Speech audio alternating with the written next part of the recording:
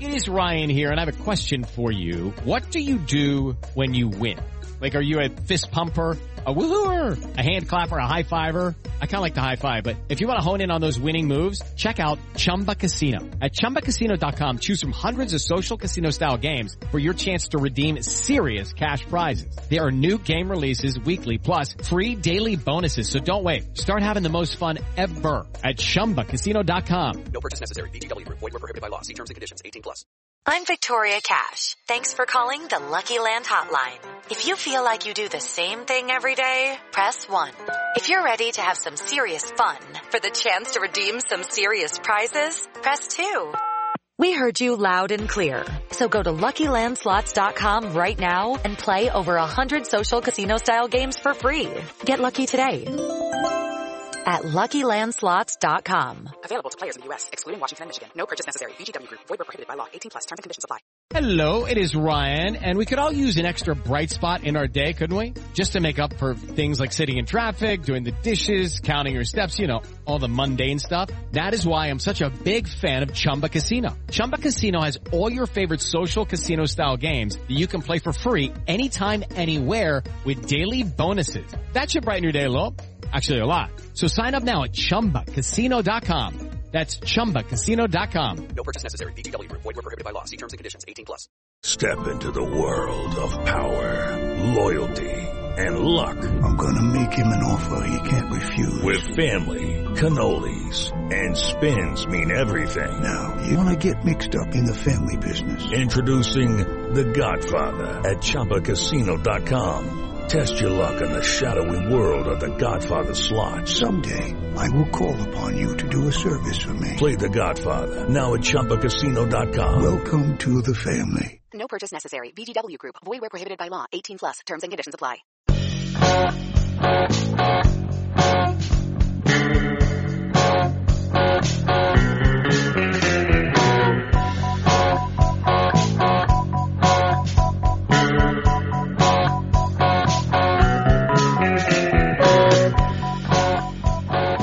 Hey everybody, and welcome back to From Complex to Queens, Mason Avenue's Minor League podcast. I'm Steve Sypa, and I'm joined this week by Lucas Vlahos, Ken Lavin, and Thomas Anderson. How is everybody doing today? All right. I'm doing well. How are you? Okay. Fantasy football team isn't disappointing me too much today, so that's nice. Yeah, that's definitely a plus, I guess. Football, fucking football. What's the Juan Uribe quote? Someone cue that up. Let me find it. Oh, basically, fuck football. Yeah. Alright, so promote, extend, trade, and, so technically, today's Monday, even though we're recording on Sunday. But on this date back in 1492, Christopher Columbus made landfall in the Americas. But he was a piece of shit. Ocean blue. He was a piece of shit, so fuck him, and let's go to something better. And in 1810, the first Oktoberfest happened. Ooh. I always thought that Oktoberfest was just kind of like a harvest festival, but I learned something, that it actually was just a celebration of the King of Bavaria getting married, and it kind of became like a yearly thing. And I'm not really sure when beer got involved, but I mean, I'm sure. Well, it's German, so from the inception, I'm sure, almost certain. I'm sure it was central to the whole thing from the beginning. So, very simple. Promote, extend, trade all the different beers out there. And I am not a beer person at all. I hate, all beer, so I will have to gracefully bow out of this one. You're killing me here, Steve, because I'm almost in the same boat. I like how Steve was like, yes, here's a promote, extend, trade. I cannot do it. So now entertain me.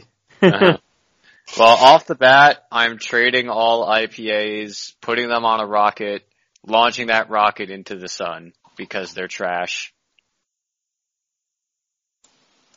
I'm waiting for someone for care. I like some and I don't like others. It just depends for me.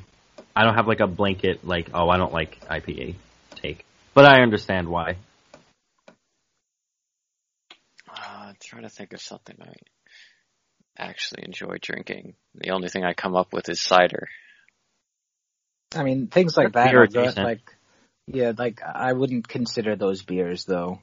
Yeah. Yeah.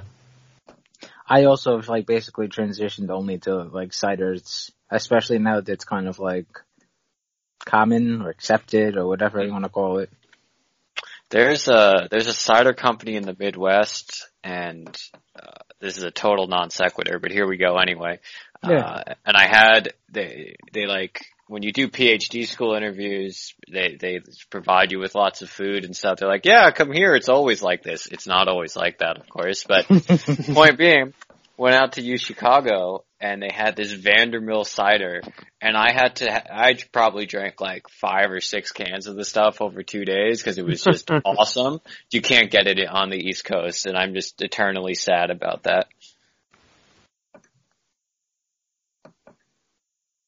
It's always kind of weird.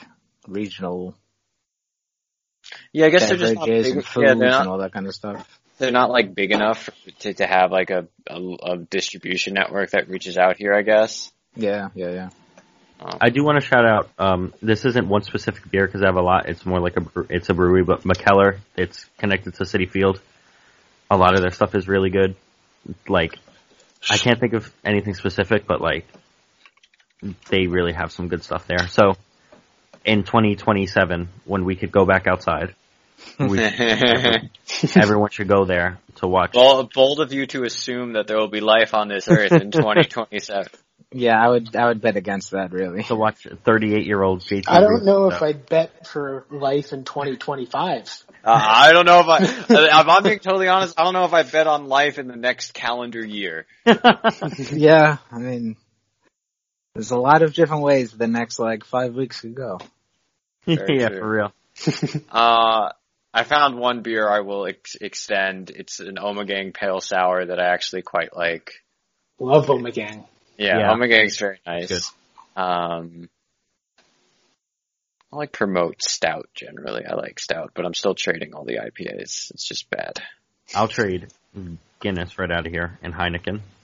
Now, here's the question. Have you had Irish Guinness? No. 'Cause I've only had, supposedly- the regular, stuff that you get for, cheap in a can. Never, It's totally different if you get Really? it in Ireland. Yeah. That's crazy. I So feel I've like been- most things outside of the U.S. are Yeah. of higher quality. You're telling me things are better outside of the capitalistic hellscape that is the United States? I'm shocked.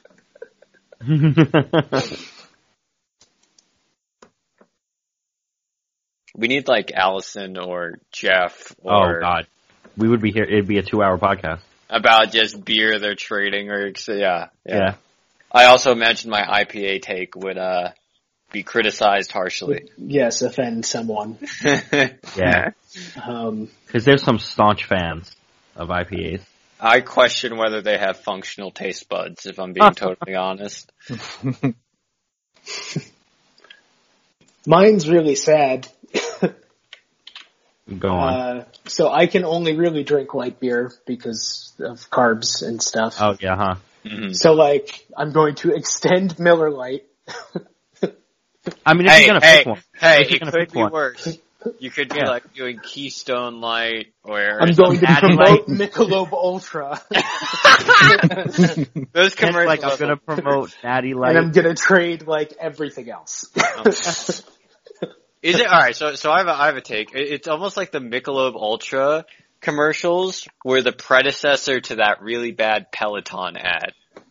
It's like the people Oh, at God. Peloton saw that Michelob ad. They're like, let's turn this up to 15, and that's going to be a great idea. It wasn't a great idea. Funny. All right. We will go over to the CPBL, KBO, and MPB now. And the Unilions went 3-2. So they are 28, 25, and 1 in the second half, which is tied with the Fubon Guardians for first place. And Chi Xian Chen is hitter of the week. He went 7 for 20 with a double, a triple, 2 walks, a hit by pitch, and a stolen base. And Anko Lin, the hitter of the week last week, he did okay for himself, but and I'm not really sure how. He didn't hit a single home run all week. So that basically ends any chance of him beating the single season league record. That's crazy.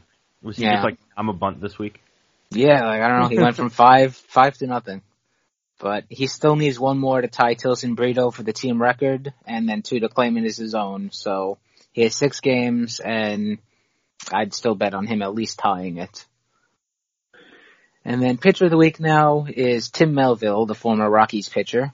And he allowed 1 unearned run over 6 innings, scattering 4 hits, walking 1, and striking out 8. Now we'll go over to Korea and the LG Twins. They had a very good week this week. They went 6-1, and they are 76, 56, and 3, back in second place now. 6 games behind the NC Dinos. Hitter of the week is Yun-Sung Che. He's the outfielder who wears the Harry Potter glasses, and he went 9 for 26 with a double, 3 homers, all of which were in the same game. A walk, a hit by pitch, and 9 total RBI. And obviously the Twins, they won 6 games this week, and 3 of those games were shutouts. So you'd think that picking the pitcher of the week wouldn't be easy, but it actually really was. And it goes to Casey Kelly. He threw a complete game shutout. He scattered 2 hits, he walked 1, and he struck out 6. Nice. And before we move on to the Swallows, I think it's a good point to discuss another player who made some news this week in Korea. And the Kiwoom Heroes announced a couple of days ago that they're going to be posting their starting shortstop, Ha-Sung Kim. And, he will be available this offseason. He's been worth a career high 6.4 WAR so far this year. And he's hitting 304, 396, 521 this season in 122 games with 27 homers and 21 stolen bases. And for his entire career, he has a cumulative 294, 372, 492 batting line with 130 homers and 132 stolen bases in 175 career games, accumulating 32.7 WAR over those 7 years. So Kim was drafted by the Nexen Heroes in the 3rd round of the 2014 draft. And since the draft actually takes place over the summer of the year before that, so he was technically drafted in the summer of 13, and then he made his professional debut in 2014. And he was basically Jung Ho Gang's understudy in his rookie year. And then the Heroes posted Gang that year, and Kim went from understudy to everyday player after beating out his competitors in spring training. And there were some questions as to whether or not it'd be a good idea to, give a 19-year-old with 60 games under his belt that much responsibility. But in his sophomore year, he hit 290, 362, 489 with 19 homers and 22 stolen bases. So obviously he was up to the task. And basically every year since then, he's basically done exactly that. He's a very consistent player. And he's a solid all-around guy. He checks the boxes in pretty much every category. He's projected to hit for average. He's projected to hit for power. He's speedy. Defense is fine. His mechanics are very reminiscent if you watch videos of him, of Jung Ho Gang. And when he was posted, I didn't think that he would really be able to hit well. But A, what do I know? And B, he made it work before all those injuries and everything like that. So Kim could definitely make it work too. The one thing I did notice when I was looking at his advanced stats, and I don't really know how much of this really matters, but he doesn't necessarily struggle against sliders, but he has a lot less success with sliders over the course of his career than he has against, fastballs, curveballs, changeups, all that other stuff. And in the MLB, especially the last, 3 or 4 years or whatever, sliders are really like a steroid pitch. Guys are chucking 91, 92 mile-per-hour sliders, which is faster than the average fastball over in Korea. So, could in theory be a problem for him. Yeah. I'm curious, how much money do you think he gets? I looked at Gong came over and got a 4-year, $10 million deal with a big option. Now he was a little bit older. but was a bit of a better hitter, maybe not as good defensively. I think Gung was 28 and Kim is 25. I think he gets more than what Gung got just due to inflation and the age, but how much more? I don't think anyone's going to be breaking the bank. He will definitely get more, but I mean, he should get a nice deal, but nothing like insane. $6.9 million per year. Nice. Yes. Nice. It took me like a couple of seconds to get it. Come but on, I got it. Come on. He's like, where'd you get that number from? Yeah, no, I was thinking like, who has a $6.9 million contract that to make a comparison? Oh, I get it. Okay. See what you did there. Well, odds are though that the Mets are not going to be giving him a $6.9 million contract because they really don't need him, which is good. I would argue that he'd be a good investment. Maybe it's just because I have an overwhelming preference for exciting young players from non-traditional avenues of adding talent, right? It's not like he's just not that I don't want to sign JT Realmuto, but like signing Kim is interesting to me.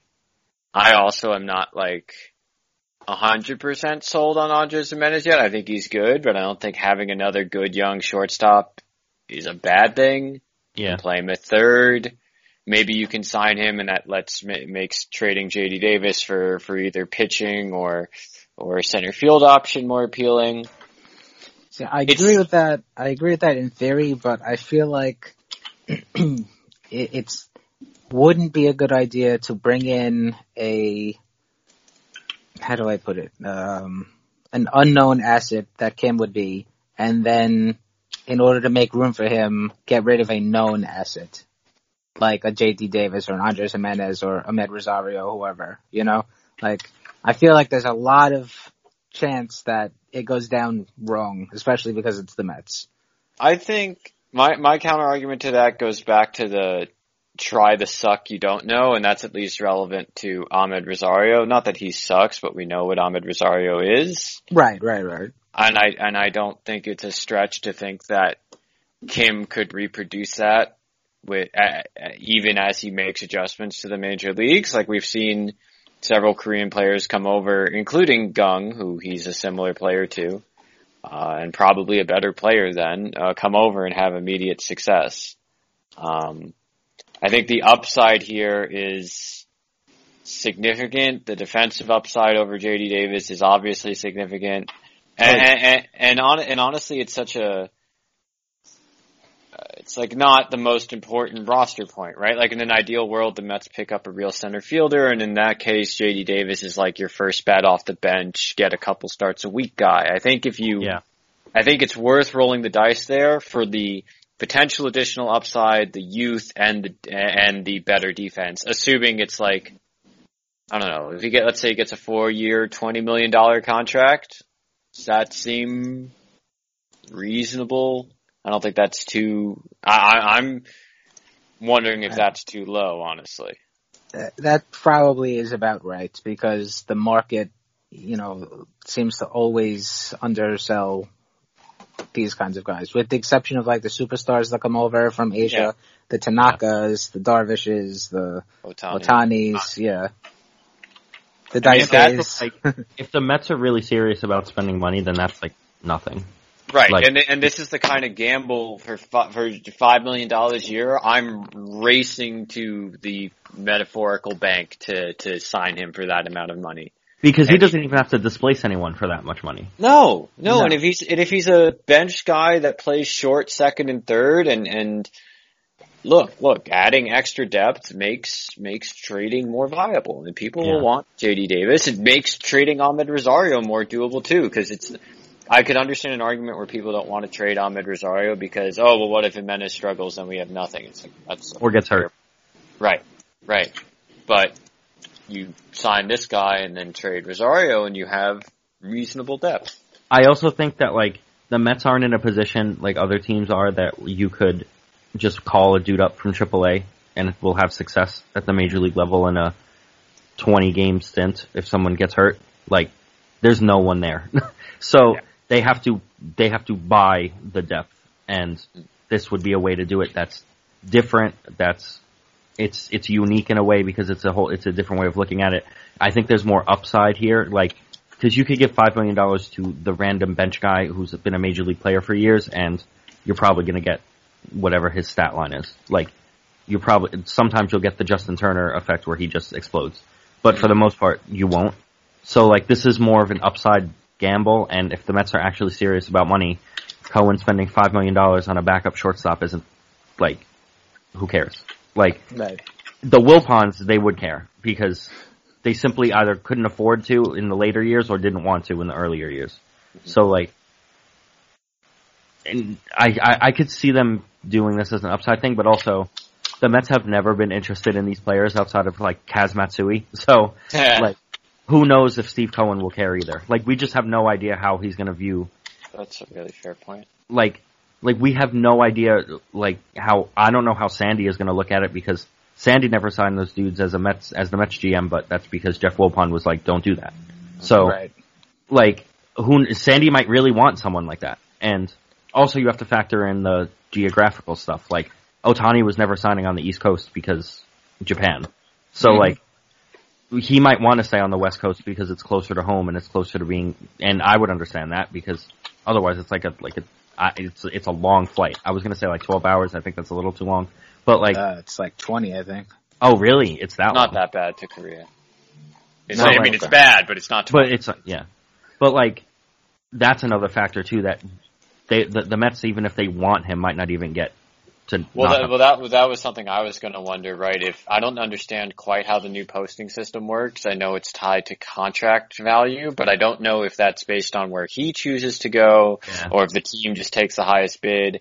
And I could imagine a world where he doesn't really want to come to the Mets because he says, "Oh wait, you have all these other hitters." That's true too. He might look at the depth chart and be like, "This is the last place that I could actually get a starting role." Because right.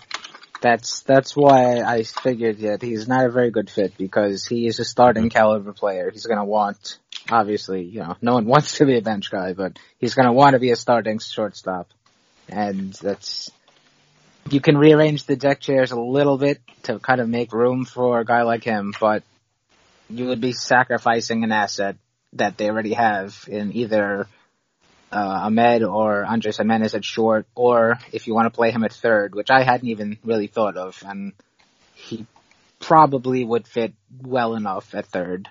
Moving J.D. Davis or Jeff McNeil, whoever the, third baseman of the day is. So he could fit, and he could. It's imperfect. You're definitely right that it's imperfect, right? It's also pretty low on the needs totem pole here. Yes. Well, that's the other element of it, right? Like, I have a lot more faith in an Asian hitter to come over and have success than I do an Asian pitcher. I don't know if that's particularly misguided, particularly from the Korean League, right? So there are ways to add talent that are underappreciated, but I don't think it's as easy to find pitching that way, right? So maybe you find hitting and trade some of the hitting you have for pitching. The point is, I hope they at least look into it. Like, I hope this new front office regime is more interested in all potential avenues of talent acquisition. Yeah, all we could hope is they do their due diligence. Yeah. It sounds like lame to be like, well, I hope they try, but like, it would be actually refreshing. Just to have them try, yes. If we get the Ken Rosenthal tweet that he signs with like Oakland, but like, the Mets were a serious bidder and he just didn't choose them. Yeah. Then I would be like, oh, they're serious about caring about Japanese hitters and Asian hitters in general, like everyone over there. So it would be a refreshing change of pace even if they don't get them. Like, I remember when Stanton was getting traded and I wanted the Mets to explore it, and they were like, well, he would never waive the no trade clause, and it's like, I still want them to try, because all he could do was say no, and then it's like, we actually tried. You know what I mean? Like we actually got to the table and we're like, here's an offer. The Mets couldn't offer anything that anyone else could, and it was all, like, regardless of that, like, it's annoying when they aren't even at the table at all for those conversations. And if they are, then it shows that they're serious about actually looking into those talents for when the next Shohei shows up.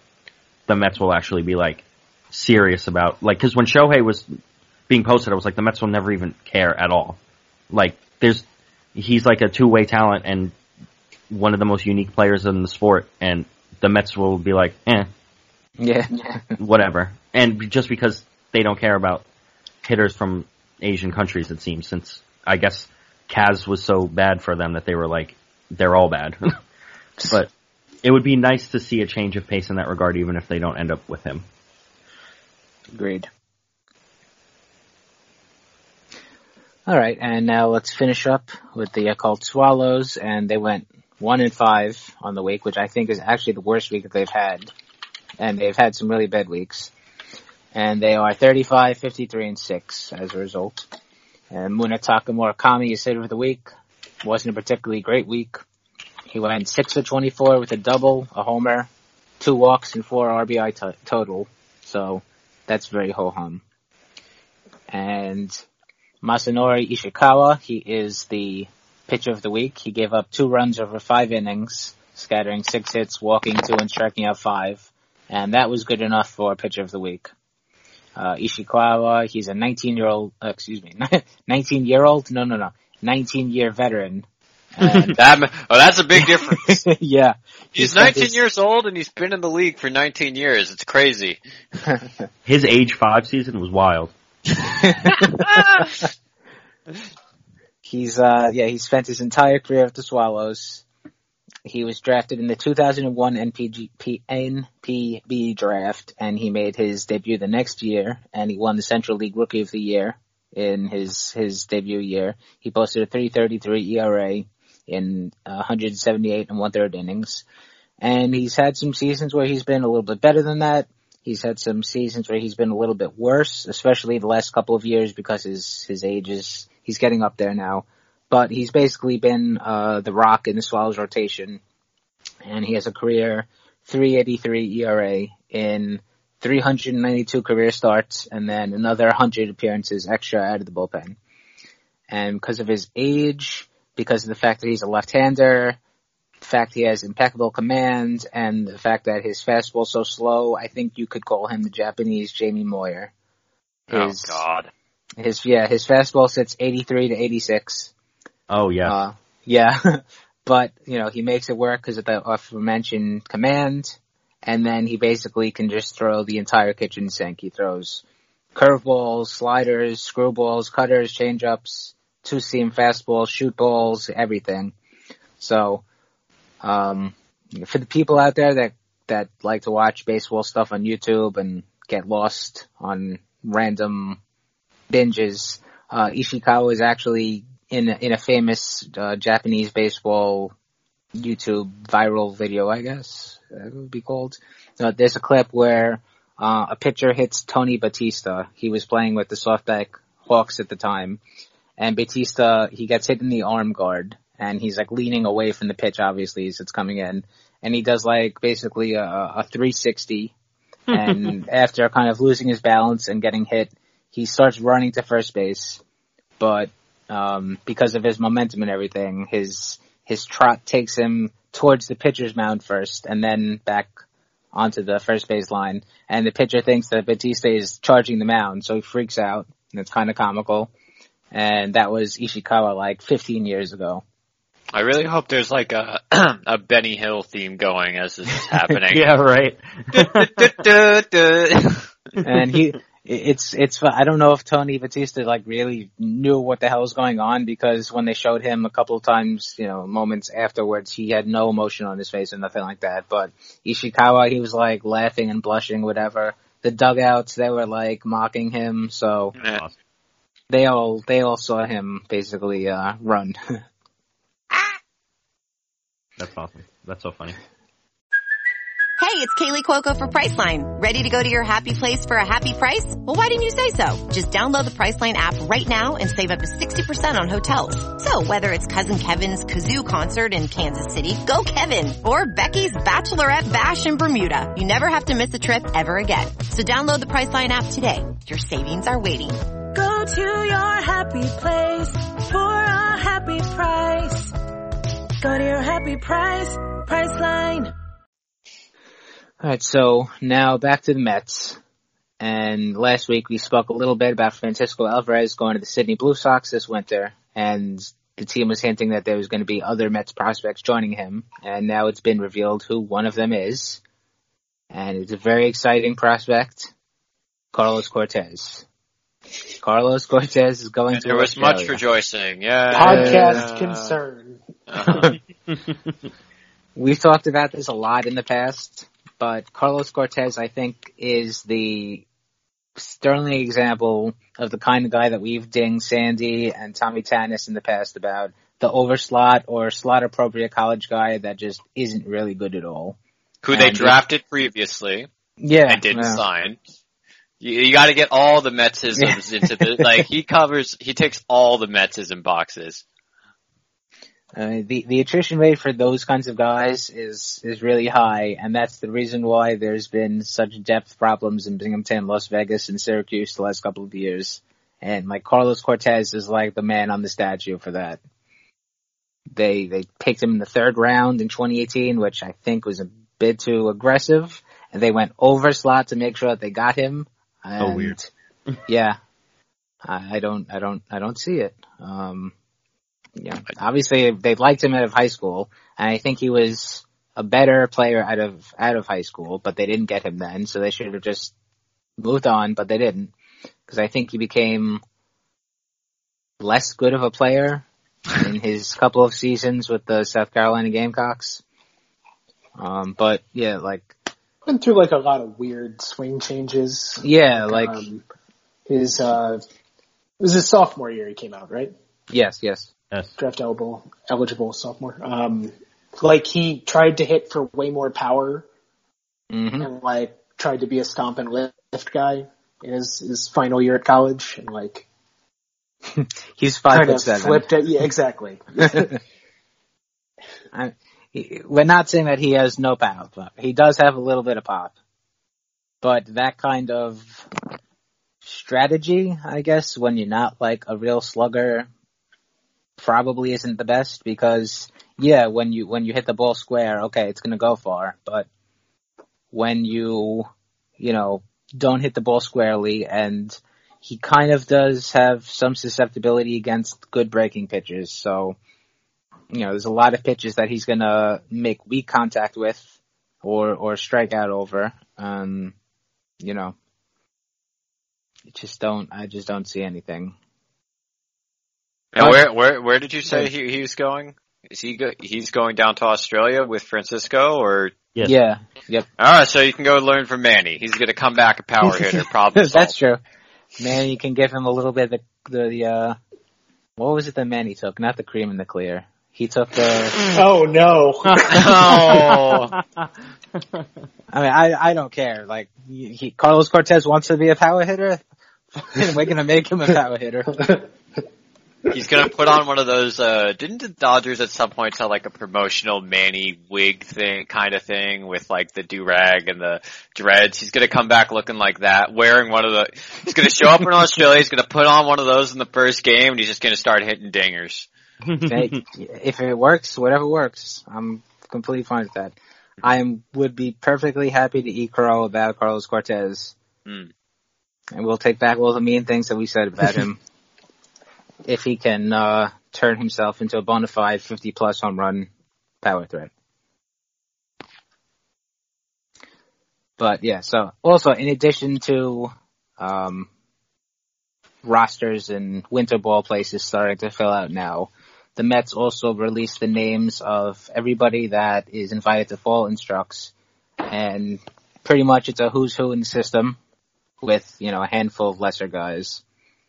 So pitching wise, there's Dyson Acosta, Matt Allen, Jay Speck, Jose Budo, Trey Cobb, Josh Corneli, Tony DeBrell, JT Ginn, Cole Gordon, Dylan Hall, Brendan Hardy, Colin Holderman, Nate Jones, Eric Kaiser, Tyler McGill, Brian Matoyer, Luis Moreno, Daniel Nunez, Eric Orrs, Franklin Para, Marcel Renteria, Rayson Santos, Yoander Suarez, Jordani Ventura, Josh Walker, Tommy Wilson, and Joshua Wolf. Are there any pitchers that you guys, we don't need to go into crazy detail or nothing like that, but just any names that you wish that you saw there? Not gonna lie, I know he's obviously not around anymore. You said Jordani. I'm like, oh, Valdespin's showing up again. That'll be fun. So I'm disappointed he's not there. Minor league manager Jordani Valdespin. Oh God. He's the one that has the Manny wig, and he's trying to be a different player now. It seemed. I'm trying to think of any big name that wasn't there that I would want to be in this sort of league. Yeah, I feel like everybody goes to Index. There's a couple of like minor names that it's like whatever, but one guy that's notably missing is Roberto Dominguez, and I don't really know if it's because of like visa things. Like he was just signed, so I don't even know if he's can be granted a visa because to come to Florida for the Instructs. Also, he hasn't even played professionally yet, so I don't know if that's a rule. Like, you can't come to Instructs without having professional time. I don't know, but that sticks out to me because he was such a very highly regarded signing when the Mets, picked him up. It was regarded as such a steal. Mm. Yeah, that is a good point. I wonder if it's there always could be like nagging health things we don't know about too. Yeah, I mean, there's a lot, especially with the IFAs. They're all merely mysterious. Yeah. I'm surprised this is, as many people are, this many people are going. I assume there might have been quarantine restrictions. I'm sure it's going to be somehow complicated by that. Hopefully they're taking the necessary precautions and all that. Right, that's another thing. I don't really know if there's a limit to the amount of guys that you can bring. Because, I mean, most of the guys that I kind of noticed that I would have preferred them being there, a lot of IFA guys, a lot of guys that would have been in, Kingsport, the GCL. Mm-hmm. So, I mean, if there is a limit, then obviously you have to prioritize your higher ranked names and guys with a little more experience under their belt. Yeah. There's also a fundamental problem here in that the Mets don't have enough good prospects for that too. for there to be a real logjam here. So it's like, yeah, there may be a couple guys that could have gone, but I don't care that much. Yeah. Like you probably caught the only name of significance in terms of a prospect that isn't there. Yeah. In terms of catchers now, there's Francisco Alvarez, so he's going to have a busy winter. Matt Dyer, Nick Meyer, Jose Rivera, Andy Rodriguez, and Hayden Senger. I thought that was kind of short list because there's a lot of catchers. Yeah. I would have sent. I mean, it's honestly a little weird to not have Ollie Sanchez on that list all of a sudden. It feels like he's been on those kind of lists for so long, and now suddenly he's not. He's a big leaguer now. Oh, yeah. Big leaguer Ollie Sanchez. Ooh. It's a big leaguer. Don't think it makes much sense to send Mazika? Whatever. Mazika, yeah. Mazika, yeah. Not that he's a real catcher either, but... Did he actually play in a major league game? I know they added him as like the taxi catcher, but I don't remember if he appeared. Okay. I mean, he's a good enough. Go ahead. Sorry. I'm assuming that having appeared in a major league game will make you ineligible to play in the Instructs. So probably. I mean, he's also a good enough hitter that showing up to this really doesn't do him. Not that I think he's a great major league talent or anything, but he's done enough in the minors that showing up here isn't going to do a whole lot, I don't think, for him. He did not appear in a game. Okay. Now, infielders, we have Brett Beatty, Carlos Cortez, Edgardo Fermin, Samuel Marte, Ronnie Mauricio, Shervian Newton, Jalen Palmer, Jose Peroza, Wilmer Reyes, Luke Ritter, Manny Rodriguez, Adrian Rubio, Junior Tilian, Mark Vientos, and Anthony Waters. You said Fermin, right? Fermin's going? Yeah, yes. You kind of feel like Fermin kind of we noticed him, then forgot about him, and now he's kind of popped up again. So I'm glad to see he's going out there. Anyone else we care about? Louis Carpio not going? That's the only name I can think of. Yep, no Carpio. I'm surprised at that one. How high did he make it? Well, obviously he didn't do anything this year since there was no minor league season. I guess he spent half a season at AA and hit reasonably well, so maybe there's probably not a huge benefit to him going down there, but I would say though, like, I don't know, he hasn't played in so long. Like, that's a good counterpoint. Like, a lot of these dudes they didn't play all year. Like, sure, what they were doing at the alternate sites was like baseball, but it's different. Like, lowercase baseball. Yeah, exactly. It's more like practice for months. Which is like, you could learn stuff in practice, don't get me wrong, but yeah, right. You could learn stuff in practice, don't get me wrong, but like, it's not a game situation, and it's not... Yeah, no. It's different. I mean, there's a couple of infielders, like, you know, again, same thing, very low level, somewhat prospect-y, kind of high level, kind of high bonus guys that weren't included. But one guy that I noticed is missing, and he's like the only first baseman in the entire system, Joe Genord. Oh, wow, yeah. I hope that doesn't bode, you know, bad for him, because obviously, you know, two teams are being, you know, Kingsport was already Thanos, and then, you know, either we're going with here. MLB has now assembled the Infinity Stones for the minor leagues, and Rob Manfred snapped his fingers. They're all right. That pretty much is what happened. But, you know, the entire Kingsport team is gone, and then whatever, you know, between Brooklyn and Binghamton, however that shakes itself out, one of those two will be gone. And, you know, Joe Genord is a kind of fringy-ish kind of guy, so I hope that doesn't mean that his job is basically gone.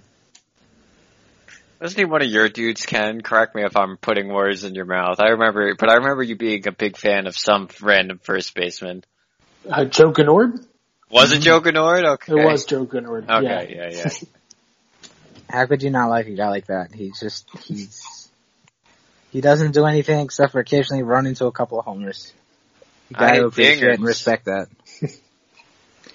And now looking at the outfielders. This is gonna be depressing. Yeah. Oh God. Yeah. Tim Tebow. Yeah. No, surprisingly no Tebow, but he's doing his SEC reporting and stuff, so he doesn't have time. He should do it from the field and instructs.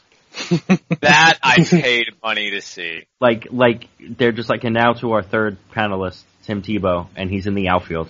Like, in a suit. Yeah, he's in a suit in the outfield. No, I want baseball bottoms on and then the suit top. Right, because it's a Zoom, so, you know. Yeah. And then he's running and you see the striped pants and they're like, what are you wearing? Or you get like, I don't know if you guys remember that, the Red Sox booth was doing a Mookie Betts interview in spring training a couple years ago.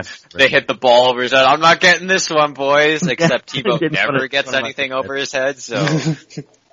Pretty much. That would be Tebow.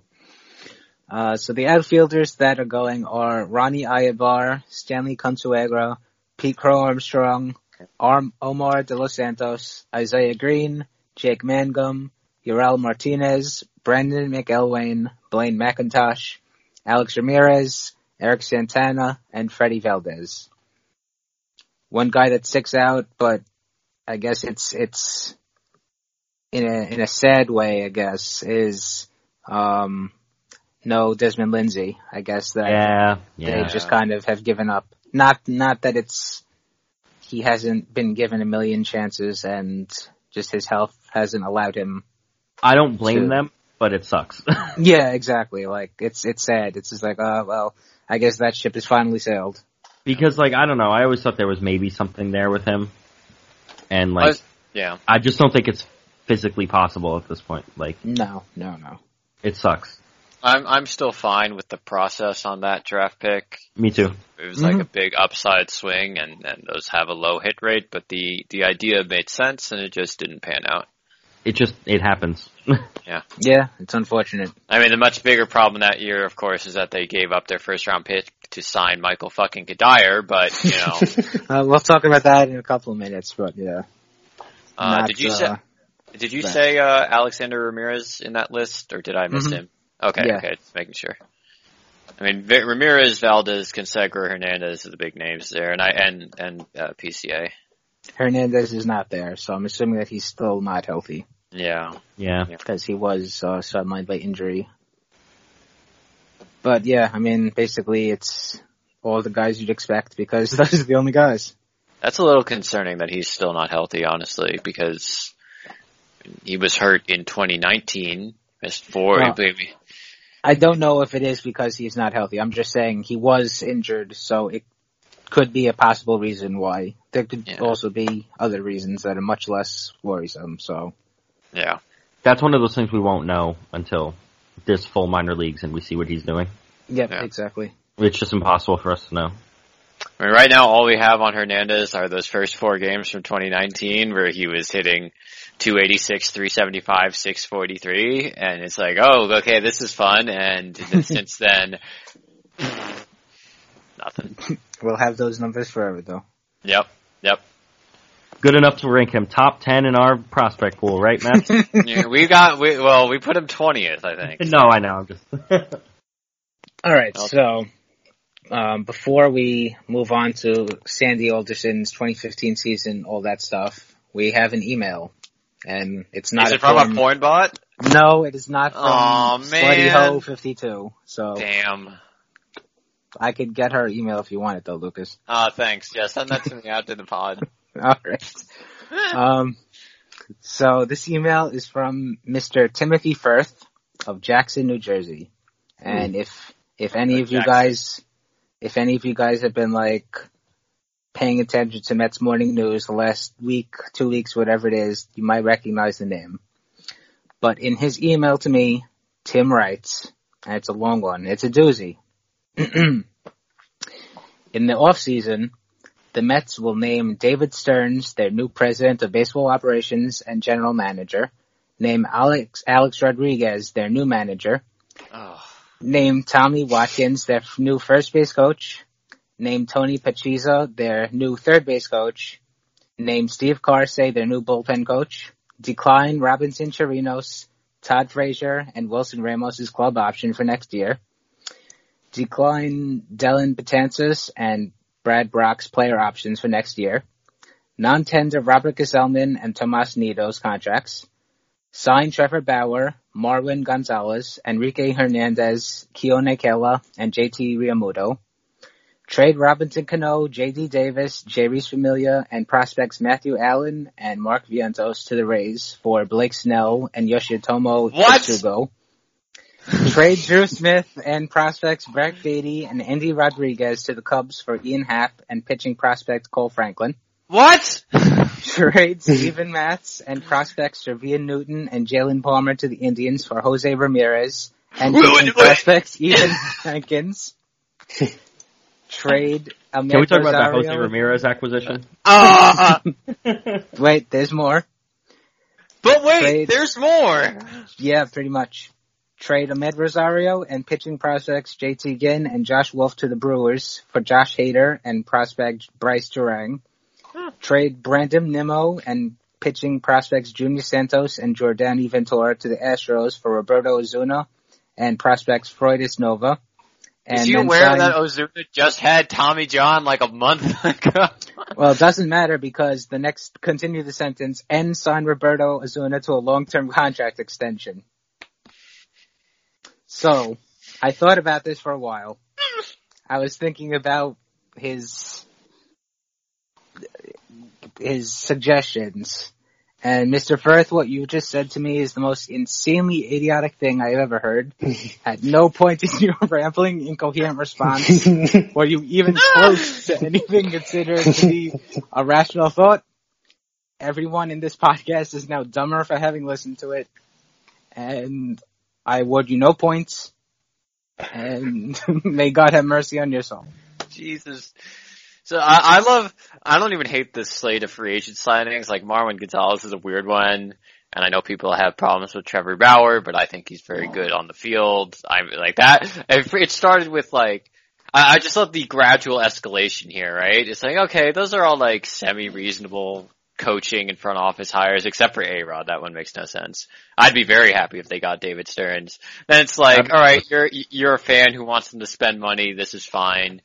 And then you trade Robinson Cano's contract to Tampa Bay. And Steven Matz and some Garbo for Jose fucking Ramirez. No. Let's talk about that though. They should do that. Yeah, you know, really, they should do that. Yeah, they should also trade fucking Louis Guillorme for Mike Trout while they're at it. Good idea. Get it done. All right, so back to Sandy Alderson. Jesus Christ. The prospect list after that, who's left? Wild. Tim Tebow. Number one prospect, Tim Tebow. Yeah, Tim Tebow might be one. You know, this actually reminds me of what I am like 90% certain was a troll thread on the old MLB trade rumors forums way back when. This must have been in like 2010 or 2011 when I was first really getting into baseball. Some guy just kept proposing that the Yankees should trade Nick Johnson and prospects, not specified which prospects, to the Rockies for Ubaldo Jimenez. This is like right after he had that perfect game and all that, when he was still good, Ubaldo. Cause, quote, the Rockies need a backup first baseman and to rebuild their farm system. That's so funny. The Rockies need a backup first baseman. They still had, not a first baseman. The backup first, who would they, Helton, right? Helton, yeah. Yeah, they still had Todd Helton, but they're gonna trade Ubaldo Jimenez for Nick Johnson and prospects. Hey man. Makes sense. They can only say no. What's the worst that can happen? On the off chance the Rockies GM is drunk at the time and says yes. True. Take that shot. Anyway, we last left last week with the ending of the 2014 season. And you saw the farm system getting progressively better with a really strong core already on the Mets. So now let's look at 2015 at the free agent signings. And interestingly, there really were no minor league signings that of guys that would go on to play, important roles. And I guess that's good in a way, because then that showed that the Mets didn't really need to go dumpster diving to kind of fill in important slots. So we'll look at trades now. And on March 30th, the Mets traded Matt Den Decker to the Washington Nationals for Jerry Blevins. And, Jerry, hello. Yeah. Blevins, he only pitched a couple of innings for the Mets in 2015 because he broke his arm after getting hit by a comebacker in like April, but he stuck then he broke it again when he tripped getting into rehab or something, right? Yep. He was like on his way to rehab, I think, and he tripped and fell and re-broke it. So he didn't really pitch much of that year, but he did stick around for the next couple of years, and he was a solid guy out of the bullpen. Yeah. And he was a good Matt Den Decker that year actually had his best season to date. Probably best season for his entire career going forward. He had a 114 OPS plus with the Nats in 55 games. And that was the year that Juan Lagares turned into bad Juan Lagares. So, It looked kind of, yeah. Yeah, Den Decker would have been nice, especially because the other outfielders on the bench weren't really good either. But, I think I would take that, like, Blevins helping the Mets out for a few years after 2015. Oh, yeah, absolutely. And knowing the Mets, you could have definitely seen them saying, oh, a Lagares, Den Decker platoon, it's not doing that bad. We don't need to trade for any other outfielders. And as we know, a certain trade for a certain outfielder later on in the year completely changed the season. So, imagine though, like they didn't go out and get Cespedes because Lagares and Decker is good enough. Well, then they don't make the World Series. No, absolutely not. They also don't get the Wilmer tears on the field moment. Who knows what happens. And that same day, the Mets traded Corey Mazzoni and a player to be named later who would end up being Brad Week to the San Diego Padres in exchange for left-handed reliever Alex Torres. Oh, I forgot about this. Yeah. And Torres, nothing special. He had a 3.15 ERA in 34 and a third innings at the bullpen, and he hasn't played since. But Mazzoni and Brad Week, neither one of them have really made their mark on baseball. So, to be honest, Alex Torres might be my least favorite Met of all time. I I might agree with you. No, he's just the most frustrating player in the world to watch pitch. Here's a frustrating note. He had a 6.8 walk per nine in 2015. Oh god. So he was horrific, but couldn't even get it to 6.9. Come on, man, you're right there. But more importantly, he had a 5.73 FIP, so his ERA was good, but he was not. Yeah, like, so good. when you just read the ERA, I was like, it was that low? Because, like, I remember, like, I don't remember the actual numbers, obviously, like, you looked them up, I wouldn't remember off the top of my head, but, like, I just remember him being awful. And I was like, I'm shocked that he had a 3 ERA. Like, I would have felt like it was 6 easy. Which the FIP is like, that's what he deserves. But, like... Trying to pull up his, Can I even find him here? Why? I'm trying to find him on Baseball Prospectus. God, I wish Alright, his DRA minus was only 114, so it's not, like, horrific, but that's 14% worse than league average. Just in terms of, like, aesthetics, though. He'd come to games and, like... You just sit there knowing, alright, he's gonna walk the first 3 batters, and then the outing's actually gonna start, and we'll see how it goes. And Terry definitely brought him in a couple times with, like, multiple men on base. Be like, what are you doing? Yeah. Well, Terry was noted for his bullpen management, so... Sure. All in a day's work. Alright, so those happened right before the season started, and then we had a couple of notable trades that took place during the season. First of which was on July 24th, and the Mets traded John Gant and Rob Whalen to the Atlanta Braves in exchange for third baseman Ron Uribe and utility man Kelly Johnson, and cash. That was the most important part, probably from the Wilpons' perspective, that cash. True. But, you know, Gant was never really considered much more than an organizational guy, and his upside was higher than Whalen, obviously. And most notable thing about Gant was his delivery. Just tall as hell, too. Yep. It's kind of like hard to describe his delivery. You really have to just watch it. It's like he just rocks a little bit, then he lifts his leg, then he puts his leg down again, then he lifts his leg again, then he actually pitches. But I have no clue how he's able to stay in a rhythm doing that. Yeah, well, does he still do it? I believe so. I haven't seen him pitch in so long, I don't remember. I mean, I've seen YouTube him, research. I've seen him doing it with the Braves uniform on. So And he's on the Cardinals now, right? Yes. Yeah. And he's good. Yeah, that's the thing. He was okay with Atlanta, and then he really became like legit good when he went to the Cardinals. But a lot of that happens with a lot of guys. He added a little bit more to his fastball, and he added a slider to his arsenal as well. And, you know, that improved his curve. That happens a lot. That's one of those trades where it's like, okay, like, it helps the Mets. He seems to only do one leg lift now. Oh, okay. That was the key. That was the key. I mean, this trade is good. It's a trade you hope you don't have to make, but when you have to make it, you make it. Yeah. In a contending season. Also, like, if you're a better organization than the Mets, you don't have to worry about losing John Gant. Like, yeah, even if he ends up good in St. Louis, it shouldn't matter. Mm-hmm. I think it's also defensible that they did this in a year where I don't think most people didn't expect them to contend. Mm-hmm. So you're not, like, as concerned with filling out your bench depth, and then if you reach that point, you say, oh, we're actually good, you make this trade. Also, Kelly and Uribe were just loads of fun. Yeah, I loved Jelly Johnson.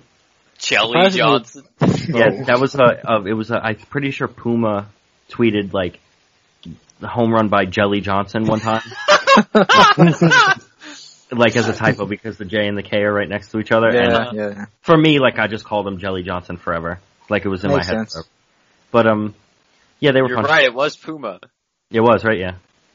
It's just for some reason that tweet is like stuck in my head forever because I was like, Jelly Johnson, like it just makes me laugh every time I thought about it. And then Juan Uribe is one of the best characters in baseball of the last decade. What was it that Carrick said he chewed? It was like Kahlua soaked tobacco. It was his chewing tobacco would be dipped in Kahlua. Can't argue with that. Like what? Gives it a nice, smooth, nutty taste. Yeah, oh God. All right. Couple of days after that now, the Mets traded right-handed pitcher Casey Meisner to the Oakland Athletics in exchange for Tyler Clippard and some more cash. And bad here. I liked Casey Meisner, but like Tyler Clippard is a lot better. Yeah. No, I hard disagree. I think Tyler Clippard is very much in that Alex Torres mold. He didn't annoy me nearly as much. Here's the thing, though. Casey Meisner's like 90th percentile outcome is still not Tyler Clippard. So, see, I don't have my problem was never the trading Casey Meisner part of this. I'm like, yeah, trade Casey Meisner. I don't trade for a reliever who is actually good, not. But Tyler I don't Clippard. think you could trade Casey Meisner for a reliever who's actually good. I think you can though, because I think they made this trade under the presupposition that Tyler Clippard is actually good, because baseball thought he was good, because his ERA was 2.92. His FIP was 4.67, his DRA was 90, which isn't good or DRA minus was for a reliever was 90. Not good. Like, He's trade fine. for a good reliever. Fine. We'll die on this hill. was he not, I honestly don't remember, but was he not like solid for the Mets down the stretch and then he in the was. playoffs? I thought he was worse. I thought he was worse than he was, but he was like a 3 ERA guy. Yeah, his ERA, again, his ERA was fine, but like, the performances were not. So a couple of days after that now, here's the biggie. The Mets traded Michael Fulmer and Luis Sessa to the Detroit Tigers in exchange for Yoenis Cespedes. And A+. Yeah, I mean, the funny thing is, if you want to be a stickler to the rules and worship the stats and look at WAR, and I have for years have gone back and forth with my friend, many of you may know him, Mookie the Cat, going back and forth about whether or not this was a good trade or not. And my side was always obviously, because look at what Cespedes did. If you actually go to the numbers, Fulmer has produced more value by WAR than Cespedes has, which is wacky. Do you mean in his rookie of the year season? Or did he win rookie of the year? It's good. His entire, from 2015 until now. Okay. I'm surprised at that. I think there are a couple easy arguments against for both sides. So like the counter argument to Mookie is that concentrated value is important, right? Like Fulmer might give you this value over a couple of years, but if you can get all that value all at once, that's more meaningful. Mm-hmm. And also, let's go ahead. Sorry, I didn't. On the other hand, I think that Cespedes explosion was mostly an aberration.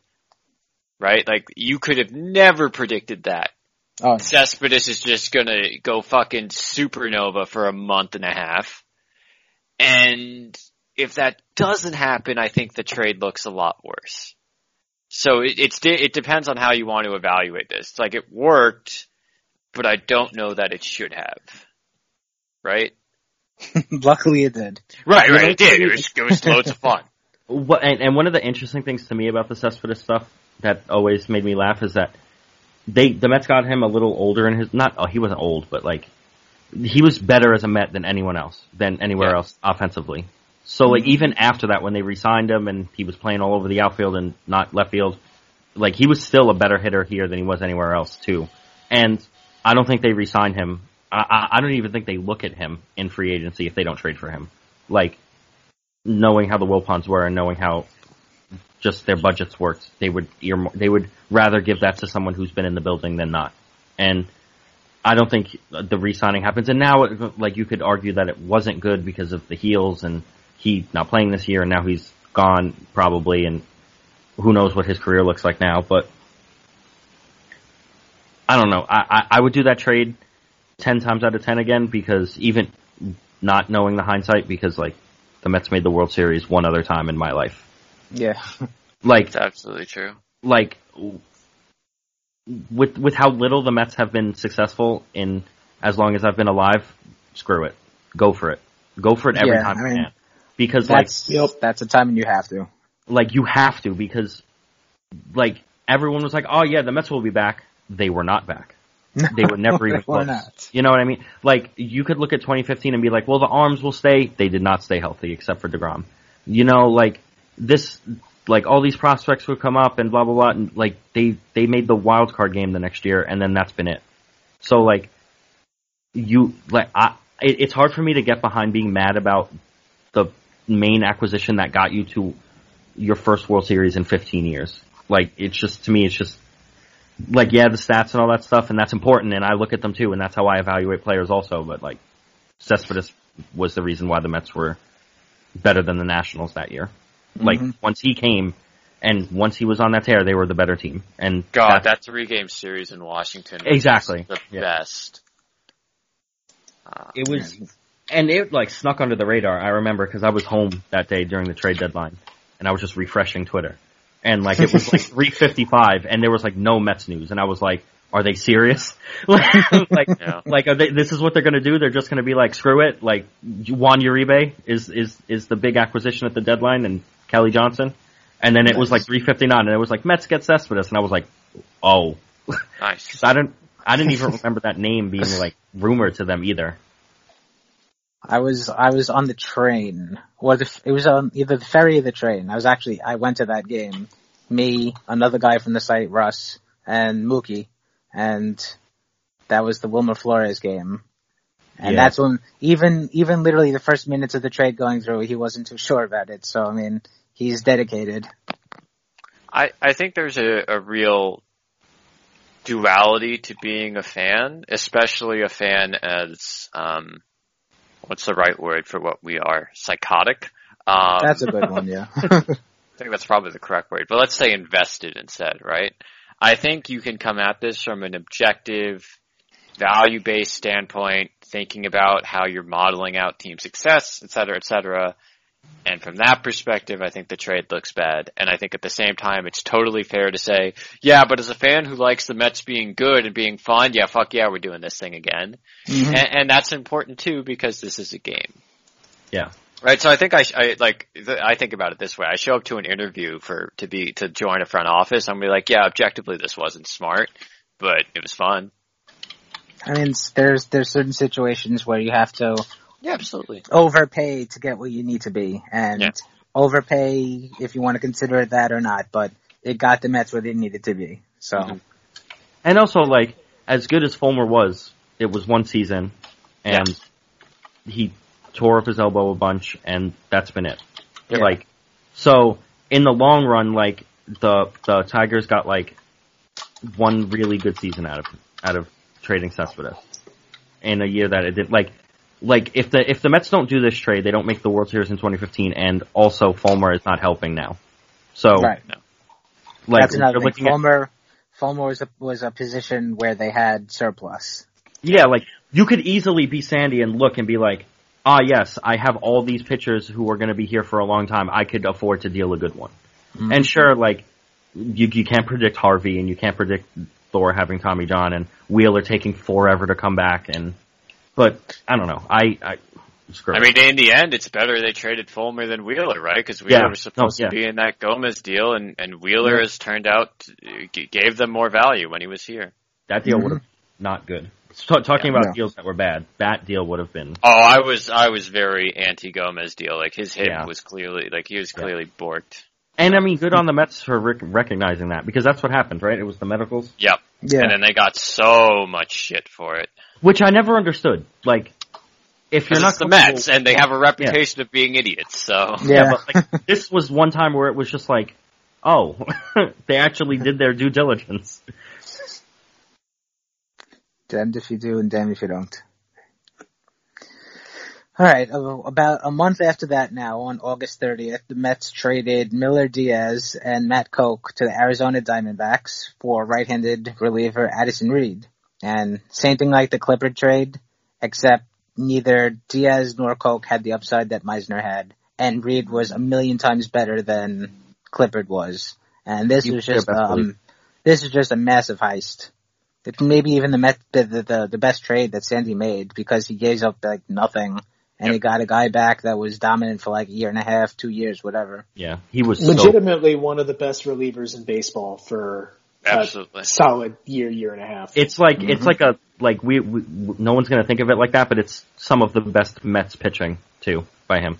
Like as a reliever, he had it was like a 2.15 or something ERA plus when I looked the other day. Yeah, he was just like he would come in and it was just like, okay, it's the ninth inning now. Like it's. You're not going to get hits off him, and it's over. Disgustingly good. I think. I really want to credit. I don't know how this trade came about, right? I don't know if this is Sandy who just acquired someone that worked out, or if this was a collaborative effort. But it really felt like with Reed, the Mets acquired a pitcher who perfectly fit what their coaching staff was good at. Like he immediately came in the door, and Dan Warthen took one look at him and said, "Yeah, you're 50% better now because I can work with this." Yeah. So I don't know if that was them working together to achieve this or just happenstance. If it was them working together, that's brilliant front officing, basically. It was a perfect fit. This is what we're good at. This is what we're good at. Here's an asset that's undervalued because this team's not good at it. We're going to get him for cheap and transform him into a monster. And I remember that trade, everyone being like, he was good in Chicago, and then he's never really been good again. And he just came here and was just like, I'm an elite reliever for 2 years. Yep. And then he went to Minnesota and that's it. Like he hasn't even done anything. Yep. So it's just like, it was like a perfect storm to have and that's the thing about trading for relievers is you could make them sometimes. Well, I mean, that's another part of why I don't think the Clippard acquisition was great, because it doesn't fit what they were good at. You're acquiring you have a specialty for developing these razor blade sliders, and you're acquiring a soft contact changeup guy with bad profile. Anyway, I don't want to rant about. No, I get what you're saying. Yeah. Reed was their best reliever. Absolutely. Familia was pretty fucking good down the stretch in 2015. Too. And Reed was better. That's how good I thought Addison Reed was. I know he was better in 2016. In 2016, Reed was just insane. But Familia down the stretch in 2015, he suddenly figured out that splitter thing, which was just unfair. It's wild how we complain about the bullpen now. 5 years ago, it was one of the elite 1-2 punches in the sport. Yep. You got to the seventh inning of a game and you're losing against the Mets, you're probably just losing. It's really pitching for you. It's crazy. It's crazy how good they were. Mm-hmm. Alright, so now the draft, and they had no first round pick because they sacrificed it for Michael Kadire. Womp womp. Do you guys remember the conspiracy theory that they were going to trade for Troy Tulowitzki, and this was just a sneaky method of trading the Rockies a first-round pick? No, that's... No, but... It's like an underhanded way of saying, yeah, do you offer this guy arbitration, we'll sign him, so that's the way of handing you a first, and then we'll also trade other stuff for Tulo. I support it. I don't know if that would have been better or worse, given how his career panned out, but... No. I really wanted the Mets to get Tulo always. I was one of those. Yeah. But obviously, without a first-round pick, that put more importance on the second-round pick, and the second-round pick that year was the aforementioned Desmond Lindsay, whose career has just kind of petered out because of repeated injuries to the legs and hamstring and all the kind of stuff that a player of his vein, kind of speedy, athletic outfielder needs to rely on. So, definitely sucks. Good upside play. Didn't work. It was one of those things where if you're not going to have a first, I kind of like being aggressive with the upside in the second. And at times, Lindsey was considered a kind of back-end first-round guy, but those injuries, which have plagued him forever, caused him to drop from the first round. So that's the only reason why he was available in the first place. Yeah, like sometimes the injured guys stop getting hurt, and you got a seal on your hands, but sometimes they don't, and you have Desmond Lindsey on your hands. Exactly. Sometimes they don't, and bam, you have a dude who's never healthy. And then with the IFAs that they signed that year, again, nothing really, nothing good. The biggest bonus that year they gave to shortstop Kenny Hernandez, and he is no longer even in the organization, so. Jeez. Didn't get anything from there either, so. Oh well. Yeah. But 2015 definitely was the season where everything came together, and they were basically like a little bit above 500 at the All-Star game, and then they added Cespedes a couple of weeks later, and he was like the nitrous oxide system to the Mets, and just boom, just got them over the hump and into the playoffs. And then Wright came back and was good, and which was awesome for David Wright reasons. And then once the playoffs started, Daniel Murphy just went off. He became like Babe Ruth. Yeah. Just fucking eviscerated the Nationals down the stretch every time. I was at a. Oh, sorry. No, you go ahead. I was at a bar during one of those games against the Cubs. It was with Jeff, and I think it was from Greg Karam, who used to work with us too. And it was like, holy crap, man! Like I've never seen anything like that Murphy during that series. Like it was insane. It was just. Who did he take deep? Like Kershaw twice, Greinke, Arrieta, Hendricks. Just could not be stopped. It was literally whoever they put in front of him. Yeah. You could have put like Cy Young in front of him. He would have been like, nah, three-run home run. Like maybe, it was insane how good he was. Maybe not Old Haas though. Old Haas would probably got him. But you know that got them. That combination of those pitchers and then Cespedes and Murphy got them into the World Series, and it felt like they were just it felt like they had to do it. Like it just was fate. And then they just ran to the goddamn Royals, and their team is just literally built to destroy a team like the Mets. Yeah, it was just a like bad the matchup. Mets. The Mets were built to destroy a team like the Cubs. So I mean, it's kind of like rock paper scissors, like that triangle of effectiveness. And they still almost won. Yeah. Like it was close. It was close. It was a 4-1 series, and they were like should have won all those games anyway. Like, yeah. Yep. It was one of those that's it looks like a blowout, and it was just so frustrating. Mm-hmm. But between all the players that stepped up that season, and then all the players that they used to acquire other people that did step up, the farm system did exactly what a farm system is supposed to do. It produced players for the major league team, or it produced players to be traded to improve the major league team. And without, the Mets farm system being as strong as it was at that point, coming into the 2015 season, it was in the top 5, not top 5, in the top 10 in terms of strongest farm systems in baseball. So without Sandy having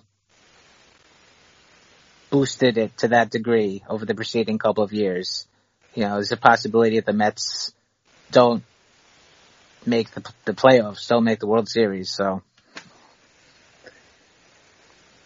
good. Sandy did a great job. Yeah, good job, Sandy.